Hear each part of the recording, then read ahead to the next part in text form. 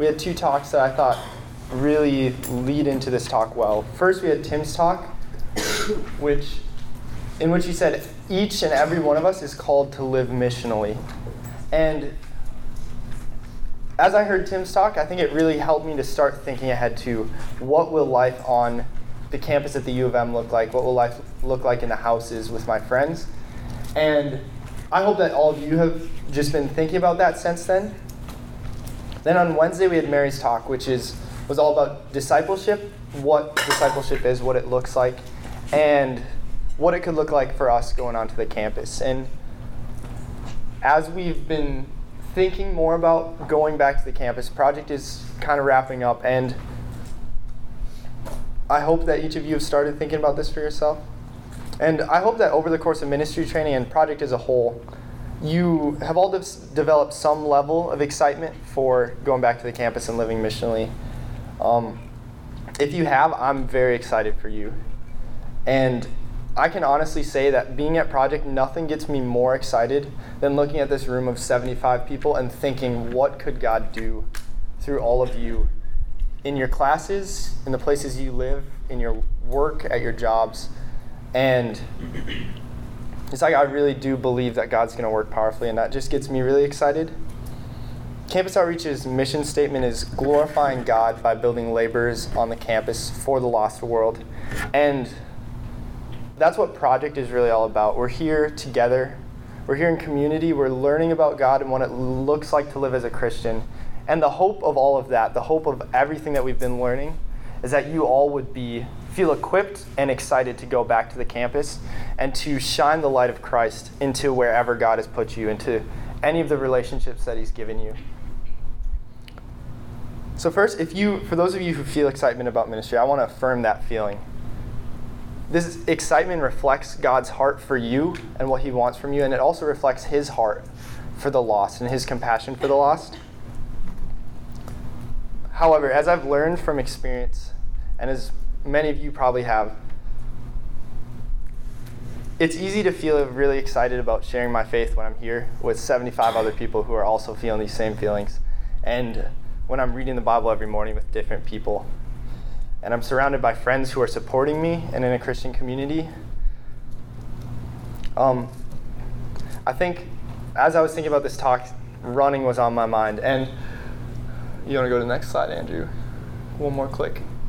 I think this picture kind of envisions when I think about ministry right now, this is kind of what I feel like. This is what it's going to look like. It's going to be me and my friends just happily going. Things are going to be great. God's going to work in amazing ways, and it's going to be awesome. And I think that excitement is really valid and valuable. But looking back at this past year, I think I felt that going into this school year. I felt that maybe even for the first few weeks of ministry. And then as time went on, as I went into dorms, as I tried to start spiritual conversations that crashed and burned, as I felt weird being a senior going into a dorm of freshmen, and when they asked me, like, oh, do you live here? I'd be like, not really. And then having them ask, like, what are you doing here? It felt hard, and that's a lot more what I felt like, just kind of stuck. And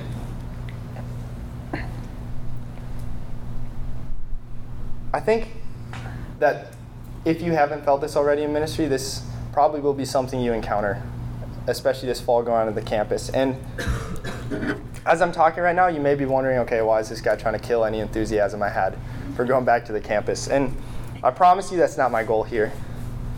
I think my goal is to remind you realistically that ministry won't be easy. There will be times where it's like, man, this sucks, and I don't want to do this, but we can go forward into those struggles with excitement, because we can rest in the imperishable presence of our Savior who goes with us and goes before us. So on the next slide, there's going to be a video. And I think this is from the 1992 Olympics. Some of you may have seen this, a guy named Derek Redmond. And I think when I think back to what God did in the last year of ministry and what it looked like for me, this, I think, really reflects that. It's got some kind of corny, inspirational music. It's a little dramatic, but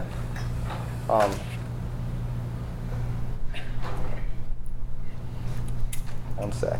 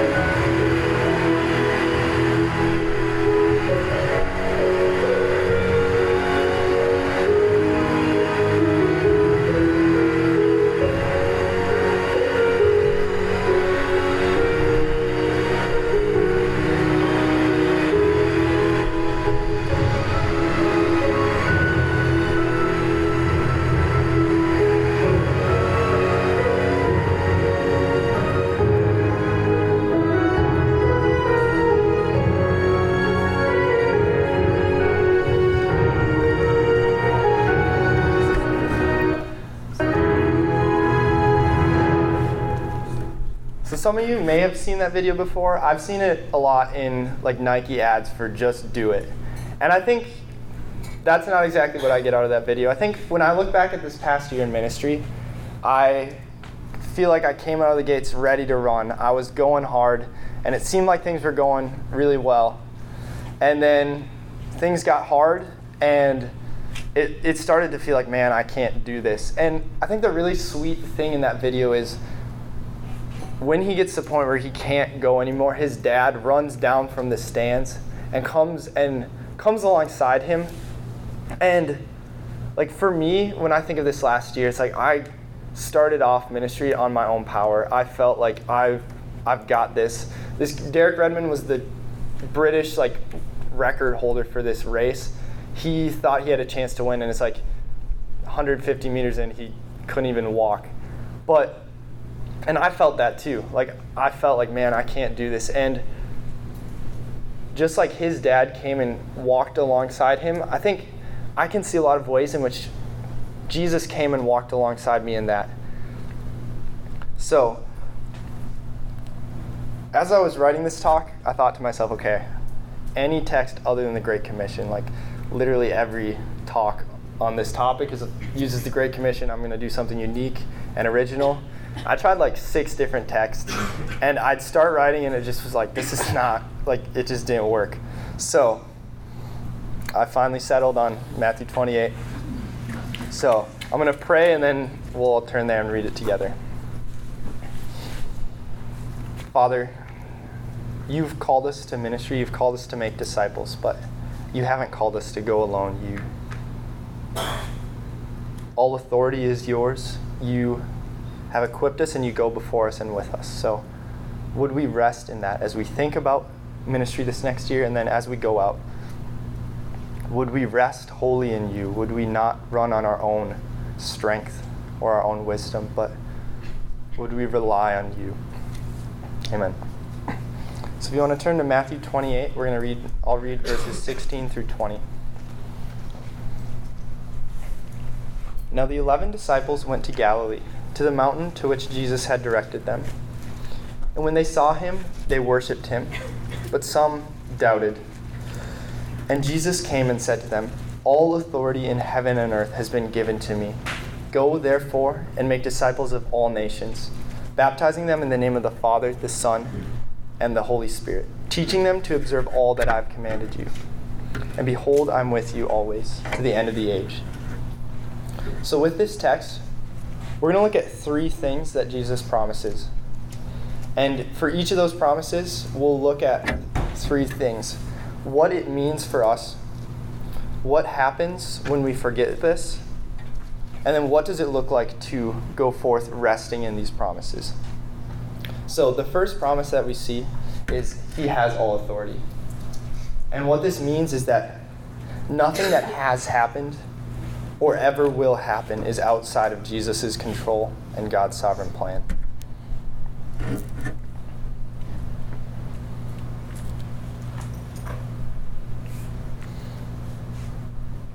So, what happens when we forget this? I think first, we spend all of our time thinking about what we can do in ministry. I think even at Project, I felt this so much of thinking through, how can I have this conversation? How can I give this talk? How can I lead worship? How can I help this person to see more of Jesus? And even in trying to help someone see more of Jesus, I'm so focused on myself and what I can do. I think second, we are filled with pride when our ministry succeeds and despair when ministry fails. I think this is a really hard thing because it's just really hard to look at ministry as successes and failures because we don't understand how God is working. And when we look at it that way, we're probably going to be left discouraged.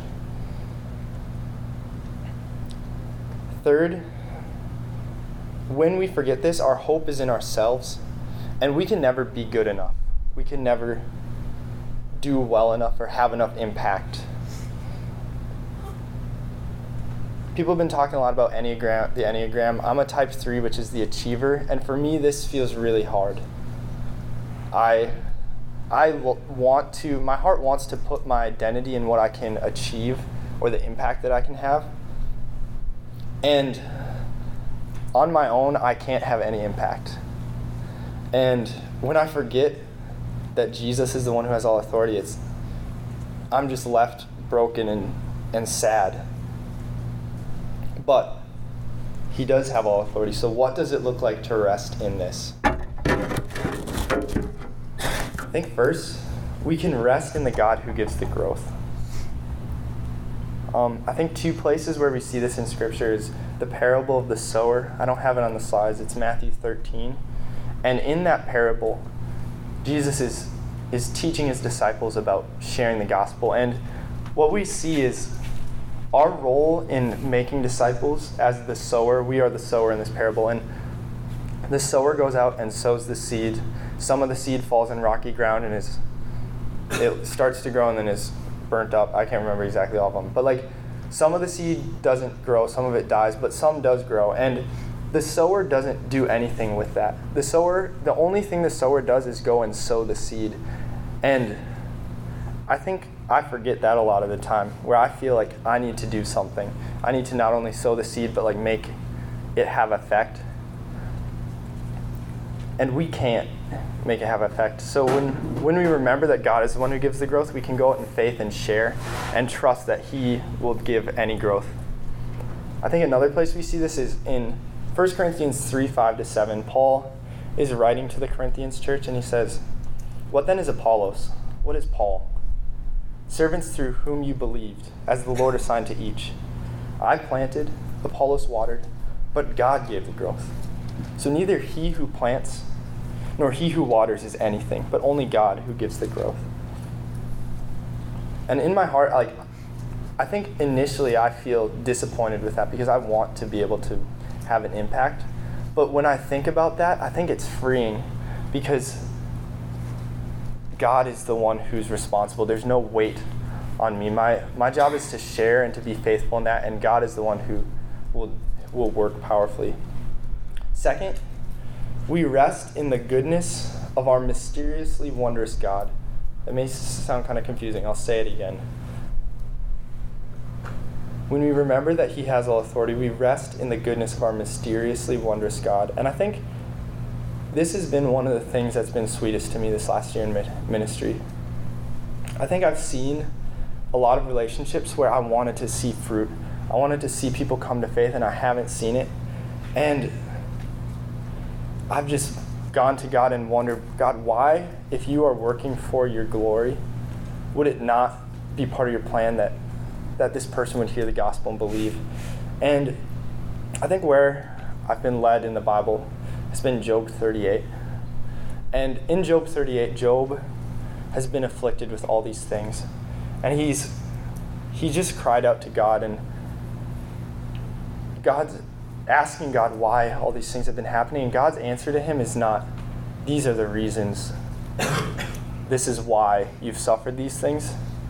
Even though he could have told him that, God's answer to Job is, where were you when I created the universe? Like, instead of telling him this was my plan in this, God just showed Job over and over in many different ways, this is who I am.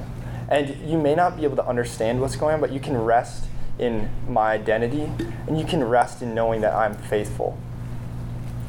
And I've spent many late night drives this last year crying out to God and just asking God, why would this not happen? Why are you doing this in this way? I don't understand. And I don't feel like I have any answers. But what I do know is that the same God who revealed himself to Job in that way has revealed himself to me. And I know that I can trust him because of who he is. Third, when we rest in this, we can rest in the God whose power is made perfect in our weakness. 2 Corinthians 12, 9-10, Paul is talking about crying out to God and asking that a thorn in his flesh would be removed. And this is what Jesus says to him. But he said to me, my grace is sufficient for you, for my power is made perfect in weakness. And now Paul's response, therefore I will boast all the more gladly in my weakness, so that the power of Christ may rest upon me. For the sake of Christ, then, I'm content with weaknesses, insults, hardships, persecutions, and calamities. For when I am weak, then I am strong. And I think in our ministry, when we feel weak, when we feel like we can't have the impact that we want to, we can rest in knowing that Christ's power is made perfect in that, and He will work. I can honestly say that nothing in my life has made me feel more weak than this last year in ministry. But at the same time, I can say that nothing has brought me greater joy or grown me more than seeing my weakness exposed, but seeing God work powerfully through me and work in ways that I could take no credit for and I don't even understand. It's going to be hard, but there's so much joy in seeing God work. I think the second promise that we see in this text, this one's it's not as obvious, but I think the second promise is that He has equipped us. And I think He's equipped us in two ways. I think we see this in verse 20, teaching them to observe all that I've commanded you. And we see this in Acts 1, 4-8. It's Acts' version of the Great Commission. And Jesus talks about His Spirit coming upon them with great power. So I think what this means is we are sent out with God's living Word and His Holy Spirit as our guides. And what happens when we forget this? Ministry relies on our own ability and knowledge.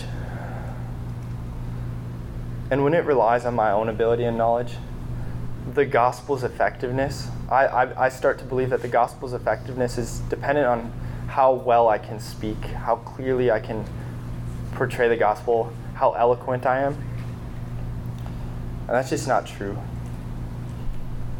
I think a second thing that happens when we forget this is we are rooted and built up in ourselves, which I think just means our foundation is in ourselves. And when our foundation is in ourselves and our own abilities, we're going to be shaken when we feel like we fail, because when we fail, our foundation is not secure. And I think the third thing that happens is we forget His promises to us. So what would it look like to rest knowing that He has equipped us with His Word and His Spirit? And I think first, our ministry relies on the one who powerfully works through us. In Exodus, we see Moses, God in the burning bush calls Moses to go to Pharaoh. And Moses' response is, "O my Lord, I am not eloquent, either in the past or since you have spoken to your servant, but I am slow of speech and of tongue." Then the Lord said to him, "Who has made man's mouth? Who makes him mute or deaf or seeing or blind? Is it not I, the Lord? Now therefore go, and I will be with your mouth and teach you what you shall speak." I think when I feel like I am not equipped to go forth, I can rest knowing that God is going to be with my mouth. He's going to be with my tongue, and He's going to be the one who's speaking through me.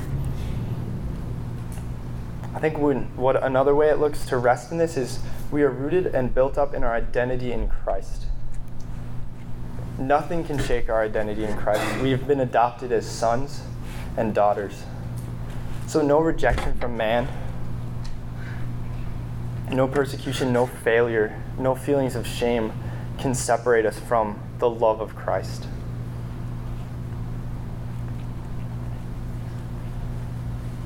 I think a third way we can rest in this is we can rest in God's character and His unshakable promises to us. Probably one of the most encouraging verses to me in this last year has been Numbers 23:19. It says, "God is not a man that He should lie, or a son of man that He should change His mind. Has He said, and will He not do it? Or has He spoken, and will He not fulfill it?" I think the reason that's been so impactful is just it reminds me that God has been faithful to every one of His promises, and He will continue to be faithful. He is not like man, and He's not unreliable. He has said these things, and He will do it. And I think with that, knowing that He'll be faithful, Isaiah 43:1-3 has been really encouraging. "But now, thus says the Lord, He created you. He who created you, O Jacob, He who formed you, O Israel, fear not, for I have redeemed you. I have called you by name, you are mine. When you pass through the waters, I will be with you, and through the rivers they shall not overwhelm you. When you walk through the fire, you shall not be burned, and the flame shall not consume you. For I am the Lord your God, the Holy One of Israel, your Savior." And in the hard times, in the times I feel alone, I can know that God is with me. I'm not alone.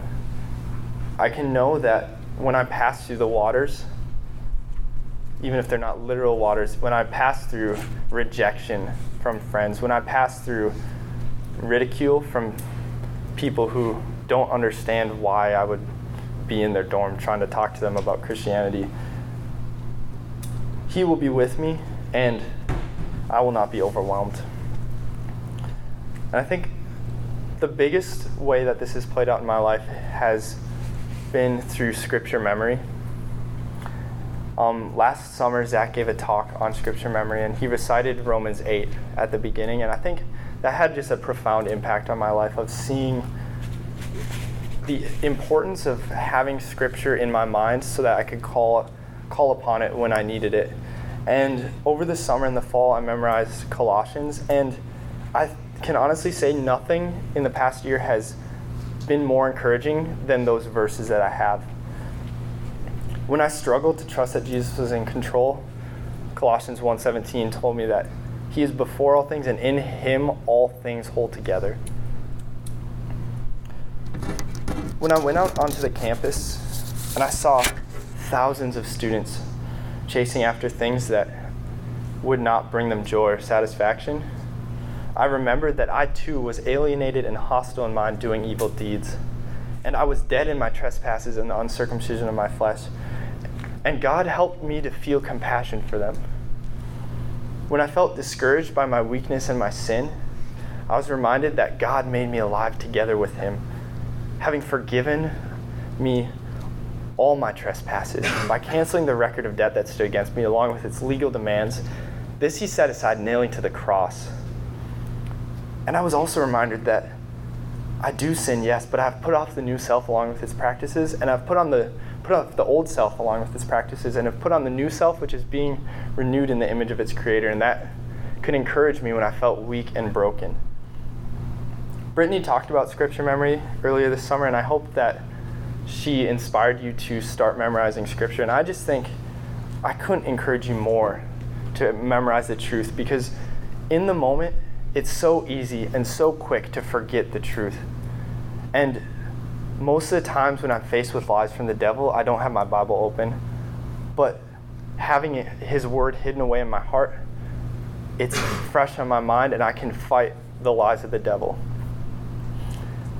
The final promise from the Great Commission, I think, is the most comforting promise to me in the Bible. And it is that he is with us always to the end of the age. So what this means, Jesus comes with us to comfort and strengthen us.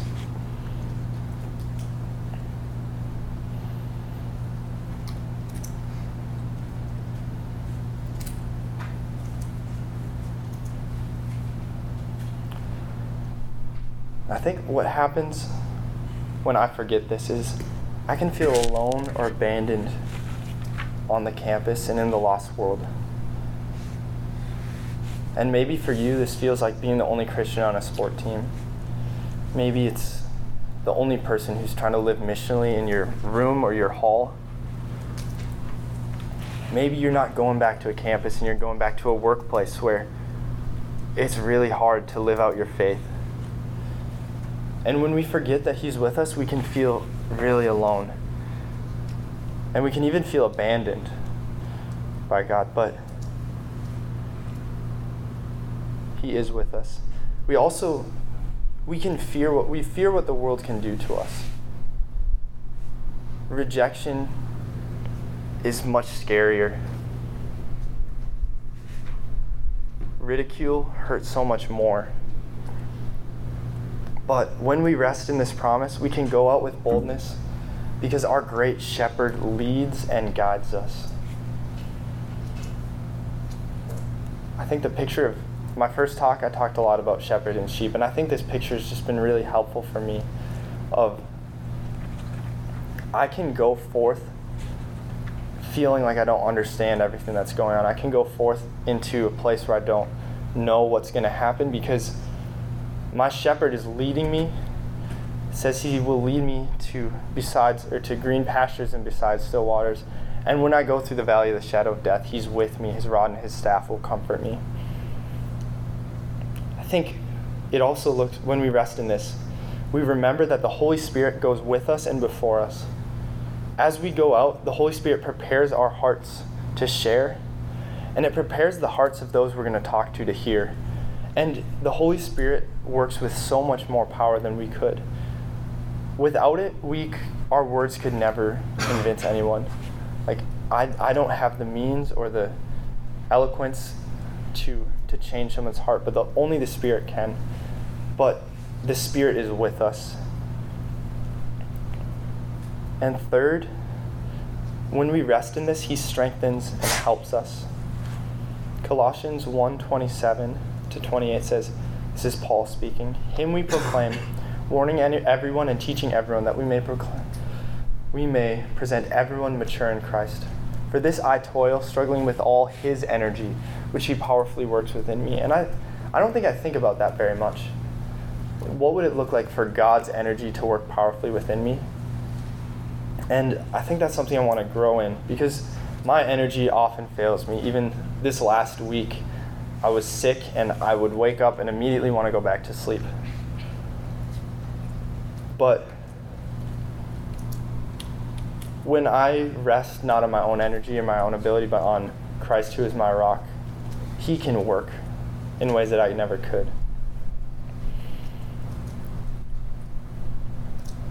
So as we go forward, each of us is going to a different place. But I hope that as you all go out, you could rest in these promises and all the other promises in the Bible, because without resting in his promises, we're going to go out and we're going to be excited. And then when hardship comes, when struggles come, we'll feel abandoned and alone, and we'll just crash and burn. So practically, I want to look at three steps or three principles for the end of project and then August on how to prepare our minds and our hearts to go to the campus. So, first, ask the Lord to prepare your heart for ministry and to give you guidance. So that looks like praying. And this last week when CCP was here, I was talking to Carl Geary, who was my team leader last summer. And the thing that he said he learned the most over the course of the summer was that he doesn't pray enough. And when I thought back to last summer, I honestly could say that I don't know anyone in my life who prays more than Carl. And that was just striking to me that Carl's number one takeaway would be that he doesn't pray enough. And it started me thinking, like, how does my prayer life reflect my reliance and my trust on God? And when I look at my prayer life, it reflects a life that it reflects that I have a lot of confidence in myself, that I don't feel like I need to pray.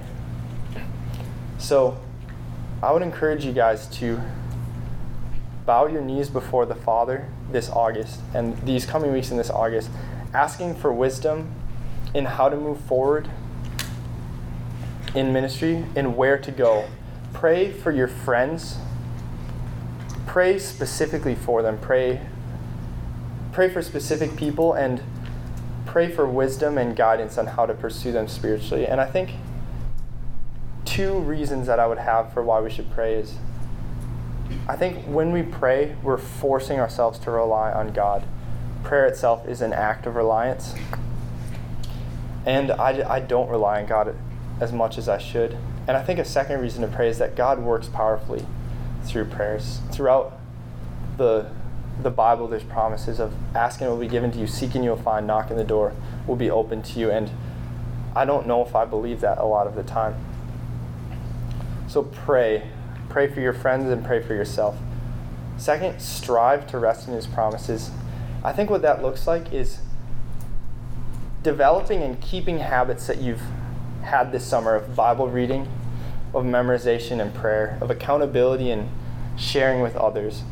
Project is awesome, and I feel like I've never been in a place where those things are cultivated more and encouraged more.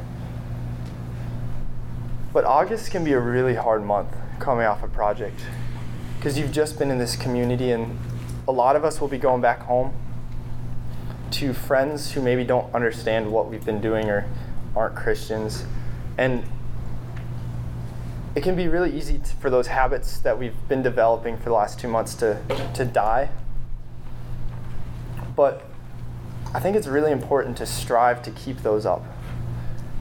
It's important to hold each other accountable even when we're not in the same place, because I know for myself, when I go out on my own and I don't have accountability, my spiritual disciplines and those habits I built so easily fall off.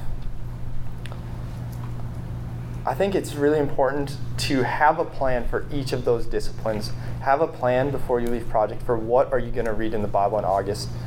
Have a plan of these are the people I want to pray for and the things I want to pray for, and for scripture memory and meditation. And share those with your room. Share those with people who can hold you accountable. Share details so they can ask you questions, because if we're going to go out into the campus and rest in His promises, we need to be being filled up daily by His Word. I think the third principle I want to talk about is setting goals. And this one has been a really hard thing for me to think about. It's a good thing to have a vision for what you want to see God do in the next year. Ministry is not about numbers, and often tangible results are hard to come by, and it's hard to put our faith in those. But we do not put our faith in the results, but we put our faith in a God who can powerfully work. And I think as I've been thinking about this talk, I've realized that a lot of times I'm afraid to make goals or cast a vision or to ask for things specifically because I don't trust that God will work. I feel like when I ask specifically for something, I'm just setting myself up to be disappointed if I don't get it. So when I can just pray vaguely, I can set what I would call conservative goals, and that way I won't be as disappointed if they don't happen. And I think that reflects of lack of faith in my heart. Zach, when I was talking to Zach Simmons about this talk at the beginning of the summer, he said that he thought I should finish by, he said he wanted me to pray about what my vision for the campus this upcoming year would be and share it with you guys. And at first I was like, oh, that'll be fun. I like that. And over the last few weeks, as I've been praying about it, I've really struggled. To be honest with you, I think thinking about this in the last 2 weeks has shown me so many ways which I haven't been trusting God. I feel I've always had a hard time praying boldly for specific things. And I think that in my heart, it's because I've felt hurt in the past when I've prayed specifically for things and not seen them answered in the ways that I've prayed for. When I don't pray for things, there's just fewer opportunities for me to be disappointed. But Matthew 7:7-8 says, "Ask and it will be given to you. Seek and you will find. Knock and the door will be opened to you. For everyone who asks receives, and to the one who seeks finds, and to the one who knocks it will be opened.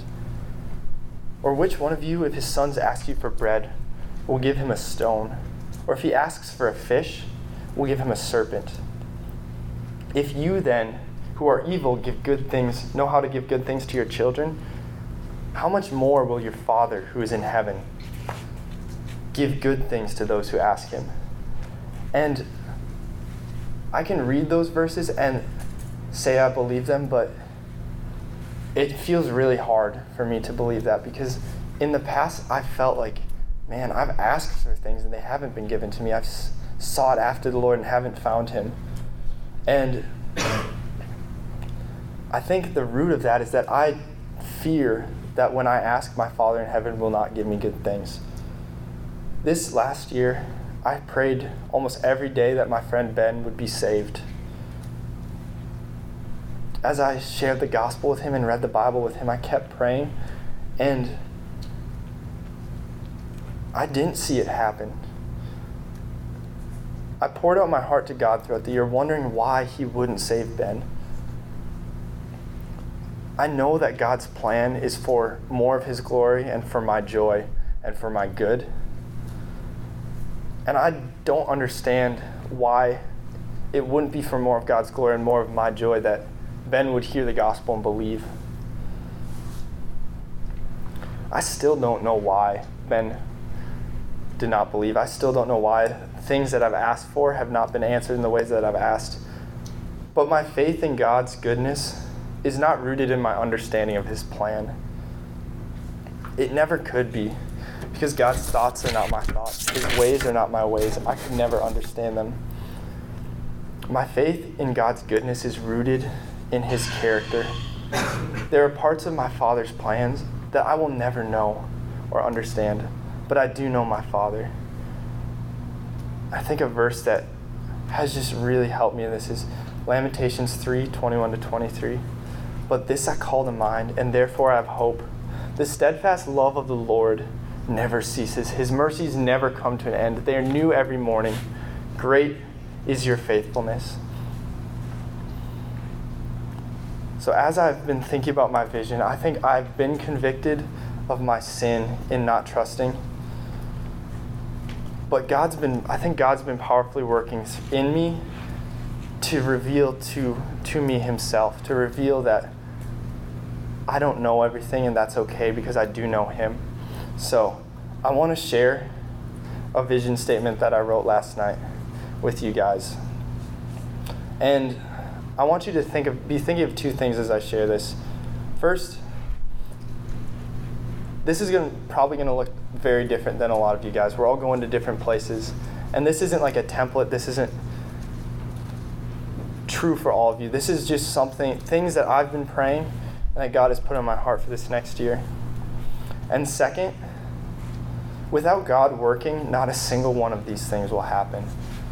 None of this will happen on my own strength. I can't accomplish any of this, but it's only through God working. So here's my vision. I want to be used by my Father for the sake of his kingdom among the lost on the U of M campus. I pray that our student leaders would be rooted and grounded in the truth. I want our community to be a place where we encourage, admonish, and exhort each other to pursue Christ and to live missionally. As an older student in the house, I want to lead in vulnerability and confessing my sin and having my weakness on full display so that Christ's power could be displayed for all to see. I want to be intentional in sharing my faith with my classmates. Instead of just sitting with my friends who are always Christians, I want to encourage Levi, Aaron, and Reed, those friends, to join me in sitting next to others and building relationships in which we could share our faith with others. I want God to work powerfully in the hearts of those who I already am connected with. I pray that my friends from this last year, James and Mason and Ben, would be willing to join in a Bible study with me this fall. And I pray that through that they would hear the gospel again and it would impact their hearts and they would believe. I pray that my friend Thunder would come to church with us and that God would break down the barriers that keep him from believing the gospel. I want to see God to continue to work in the lives of students who attended the Bible study in Bailey Hall last year. I want to see Garrett and Richie and Mike and Catherine and Aneri sharing their faith. I want to see God use them to share the gospel with Adina and Nibras and Sakshi and Tanae and the other students that they know from that floor. I want to be faithful through God's grace to go into the dorms consistently. I pray that whatever dorm I go to, God would open a door into a group of friends like he did this last year in the third floor of Bailey Hall. I want to be part of starting a Bible study in that dorm. And I pray that 10 different students would come throughout the course of the semester and would hear the gospel. It is my hope and prayer that God would use me to reach 15 students with the gospel through my classes, through playing basketball at the rec, through going to the dorms, through guys that I know, through people in the house with the gospel this semester. And I cannot do that on my own. I want to see God work in ways that are so incredible that I could take no credit for them. I understand that I can do none of this on my own, but I also understand that I serve a God who is able to do far more abundantly than all that I could ask or think, according to the power that is at work within me. To him be the glory in my life, in our community, and on the campus. And that's what I want to see God do this year at the U. And I'm praying for that now, and I'm going to continue to pray for that. But I think with that vision, it's important for me to remember that I don't understand God's ways. Many of these things may not happen. This last year, in our leaders retreat, we set goals for the number of people that we wanted to see at conference and at project and at spring break.